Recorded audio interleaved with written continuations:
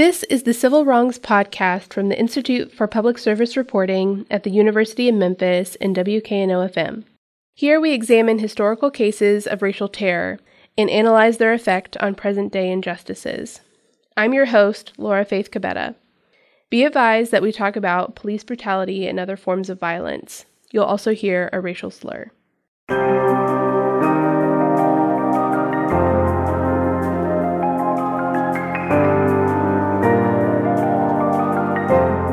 In this season, we examine the lynching of a black man named L. Persons in 1917 in Memphis, Tennessee.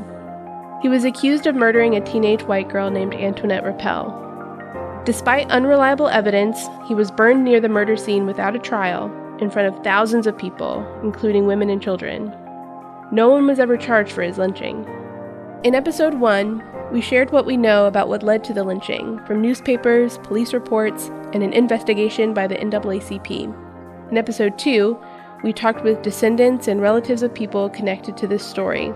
L. Persons' great-grandniece, the great-granddaughter of Antoinette Rappel's aunt and uncle, and the grandson of a man who was in the lynching crowd. In this episode, we discuss police interrogation tactics in 1917 and their connection to false confessions today. We talked to a researcher who studies the intersection of psychology and criminal justice. We also talked to a former Memphis police chief who lived the complexities of race and policing. And we examined cases identified by local reporters as possible cases of false confessions.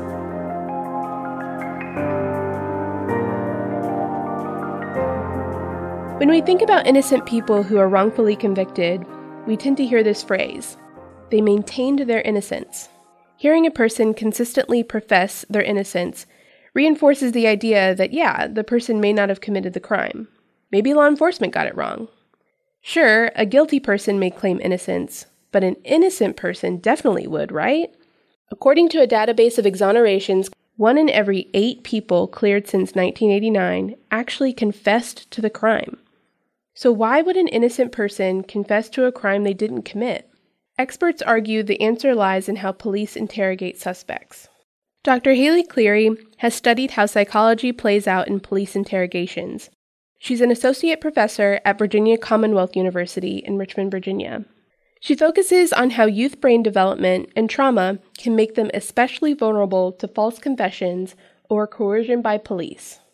But a lot of those same concepts make adults vulnerable too. In 1917, when L. Persons was lynched, police torture during interrogations was known as the third degree. They would often beat suspects into a confession. One Memphis newspaper said the sheriff and detectives were, quote, past masters in the art of the third degree, and coaxed, cajoled, beat, whipped, threatened, and pleaded with him. 19 years later, the U.S. Supreme Court deemed that type of coercion unconstitutional.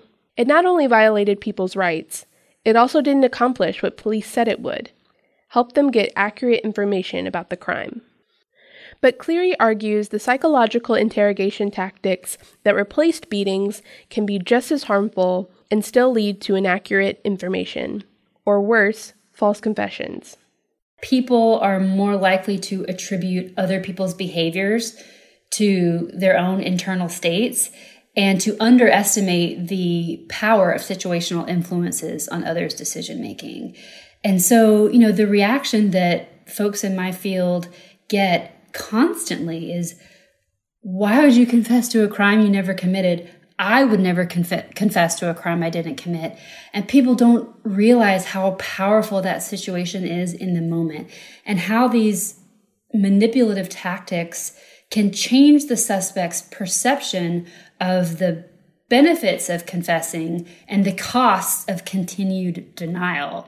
And that cost-benefit analysis gets turned upside down in the moment, particularly if the suspect is fatigued or confused or depleted or stressed. And in that moment, right, confession can actually seem like the best, most rational choice because it ends the stress. It ends the pressure, and people time and time and time again will tell you, I just wanted to go home. I wanted it all to stop, and I wanted to go home. The manipulative tactics can include police flat out lying to suspects about evidence they don't have, and it's perfectly legal. These methods, for example, using trickery or deception to trick suspects, have been pretty consistently upheld by the courts. And these psychological methods have replaced the third-degree tactics of the past, and in many departments have really become the norm. We know that there are certain training firms out there who hold fast to these old methods, even though research shows that they do create perceptions of coercion and do elicit unreliable information. And then also, my colleagues and I have found that police training can also perpetuate informally, right? So detectives learn on the job from those who came before them. And in the absence of a better alternative, police are going to use what they know, what they've been trained to do in the past. And the average person, like someone in a jury, has little to no knowledge on how to spot manipulative interrogation tactics that may twist the truth. I think it's lulled us into a false sense of complacency, right? Because if a layperson who is not a psychologist or doesn't study police interrogation watches a video of an interrogation, it can look harmless, right? We're not talking about police necessarily who are beating on the table or yelling at suspects, although that certainly does happen sometimes, but it's not oftentimes like the movies. James Bolden would know. He joined the Memphis Police Department the same year Martin Luther King Jr. was assassinated year. He served in various roles in MPD through more than 3 decades of changes and eventually became chief of police. He also grew up in neighboring Fayette County in a mostly black community that was constantly terrorized by police, both physically and psychologically. We used to play in a park in South Memphis called Lincoln Park, and there were officers that would play Russian roulette with some of us in the park, and in order to try to make you tell something that you didn't know. Some of my associates ended up, sometimes confessing to things that they didn't do simply because they were fearful. Okay. And interrogation, depending upon how it's done, can be very, very harmful psychologically, to the people. Bolden says there were also times when he was growing up that family and friends would disappear for a couple of days because they had been picked up by the police for an interrogation about a crime. But they were never processed, so there was no record of their presence at the police station. He says it became known as the secret docket and was a common practice. They could interrogate you about any particular crime or anything that had happened, and no one could get to you, no one could talk to you. You were just isolated. That's a form of interrogation that's, it's terrible from a psychological standpoint, from just a humanistic. It's inhumane to do those things, but that was happening in our community. And interrogations like that, you can imagine if you deprive someone of sleep, if you deprive them of food, if you deprive them of shelter and everything. There were times when people would be locked up in jail and the cells were cold. They didn't have clothing or something like that in order to try to get a confession. And that's wrong. And so those types of things, we found out that they were quite common in law enforcement, for you to be incarcerated that way. Though he had several traumatic encounters with police during his childhood, one incident in particular stood out when he was 14 years old. Police officers stopped him while he was walking home one night. And they asked me about a friend of mine. And of course, being a young man, we were told, just don't get involved. If you didn't have to be involved with law enforcement, then don't get involved. So I just told them that I didn't know him. And so one of the police officers, he called me a nigger and said, I don't want to see you here on the street anymore. We're going to lock you up. Before he left, he said the officers had attempted to get his head in the window of their car. He knew enough from friends and family that police did this so that they could roll up the window and hold him there as they beat him with a nightstick. They eventually let him go without hurting him physically, but the psychological toll changed the course of his life. He decided then, while crying in his mother's arms that night, that he would become a police officer. She said, that doesn't make sense. Why would you want to be a police officer? I said, because I want to make sure that they don't do that to another young boy. Bolden rose through the ranks at the Memphis Police Department and saw interrogations where harmful psychological tactics changed form but were still being perpetuated. Many times we confuse interviewing with interrogation. If I'm interviewing you, that means that I'm not placing you in an accusatory position.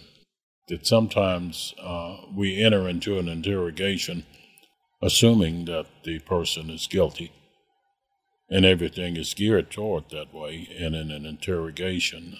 And you have to be extremely careful.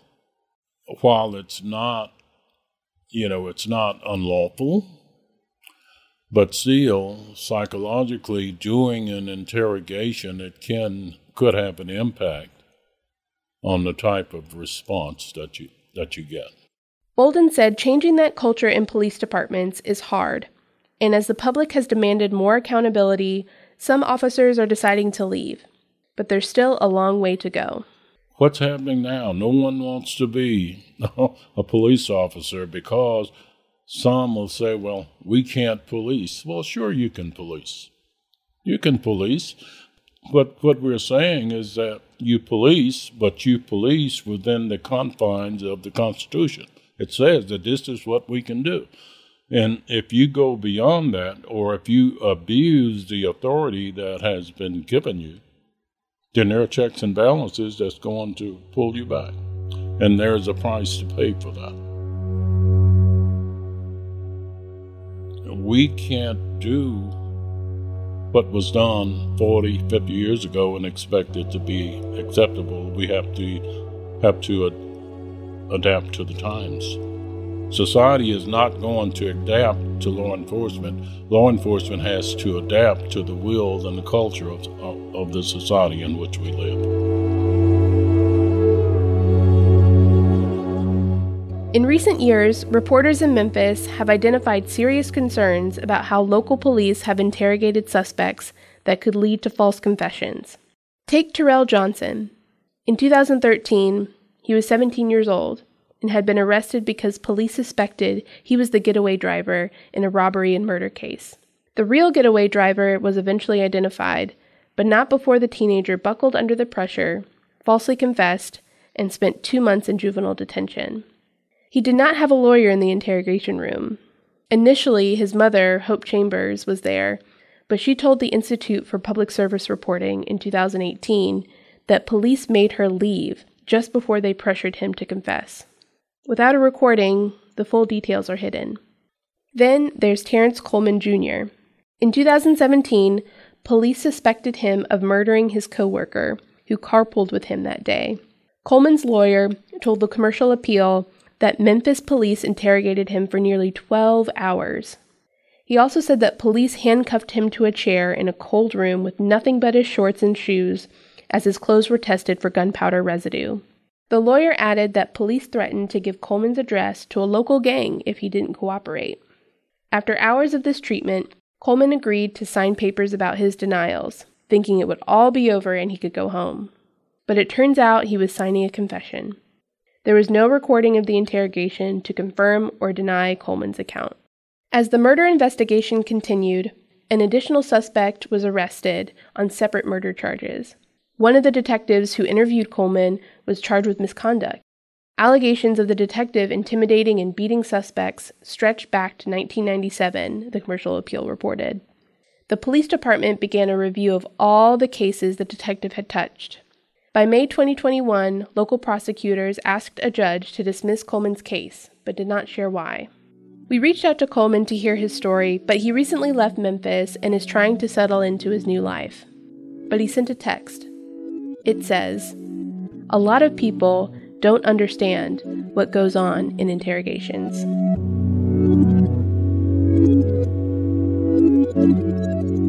So, how can the criminal justice system prevent false confessions? A look into one solution after the break.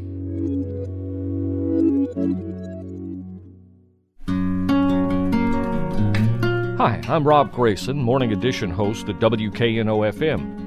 You know, it's getting harder to remember a time before the city had NPR News. And that's because it's been 50 years since this station brought it to Memphis, along with everything else you've come to expect from listener-supported public radio. Our mission is still the same: excellence in broadcasting. What has changed is how we reach listeners, like via this podcast, a collaboration with the Institute for Public Service Reporting. So whether WKNO is on your radio, computer, iPhone, or smart speaker, you're still getting the best public media Memphis has to offer. Learn more about us or become a supporter at WKNOFM.org or download the WKNO app.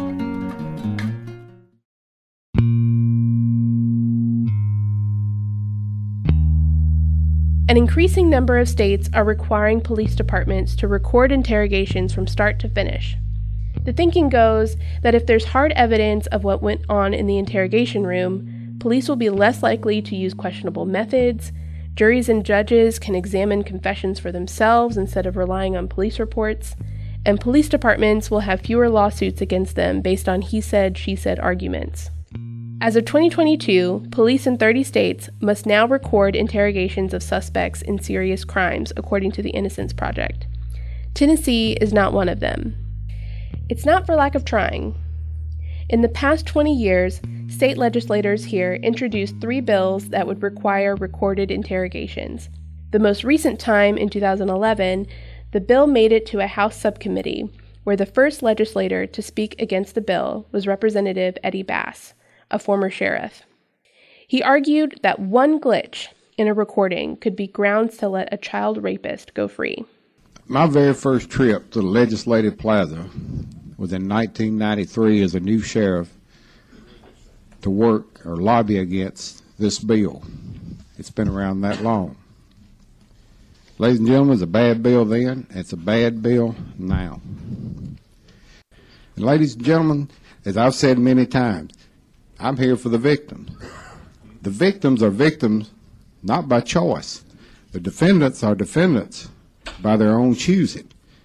And all we're going to do with this bill is give them avenues to get out of what they've done. I think this is a bad bill. I encourage everyone to vote against it. Thank you. Supporters of the bill countered it would protect law enforcement from frivolous lawsuits. But not once during the 30-minute debate did anyone mention the benefit to innocent people accused of crimes. The bill failed.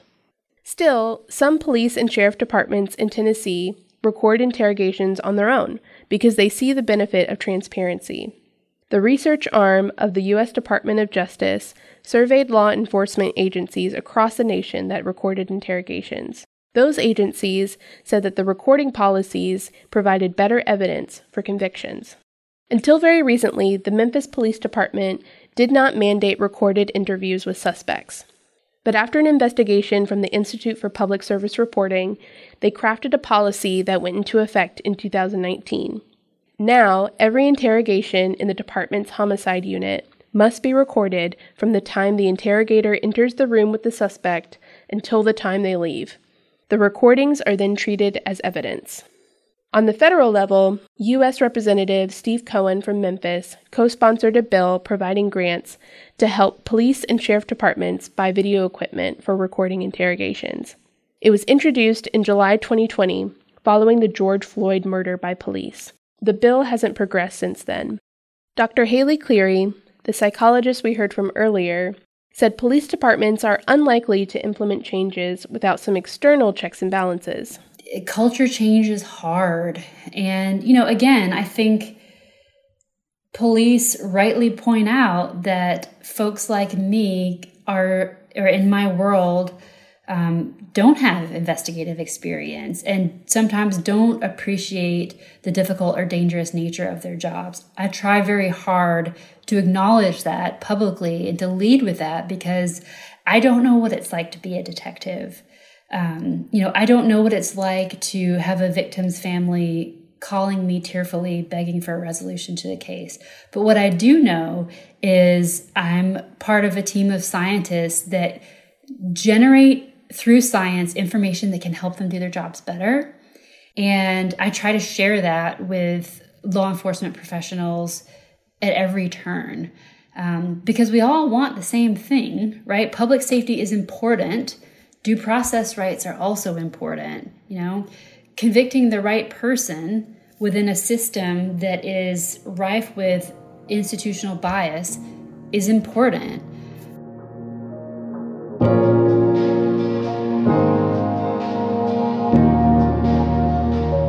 The echoes of injustices that burned L persons still live with us today, and both are often true when examining history and its connection to the present.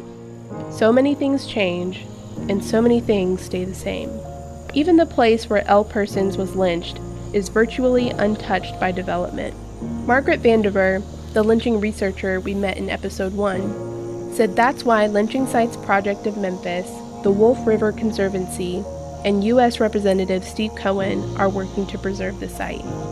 It's rather extraordinary that we are standing here listening to insects and frogs, and we are in a site that seems rural, and yet Memphis is all around us. The city grew east and kept growing, but this area was never developed. It was left in a condition that's surprisingly similar to what it was 100 years ago.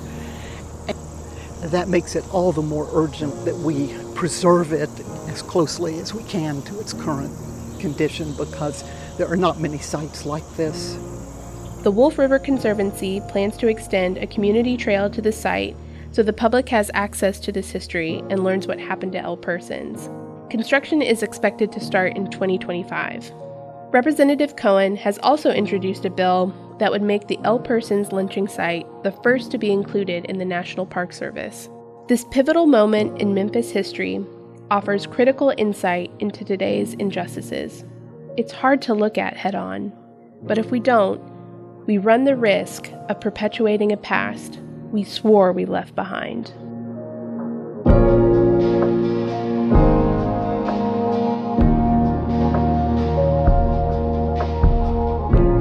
Civil Wrongs is a project of the University of Memphis's Institute for Public Service Reporting. This podcast was written by me, Laura Faith Cabetta. Audio production is by Christopher Blank with WKNO-FM. Our original music was composed by Andrew J. Crutcher. This work is made possible by donations to the Institute for Public Service Reporting, WKNO-FM, and Report for America. If you support our work, visit psrmemphis.org, subscribe to our newsletter, and consider making a donation.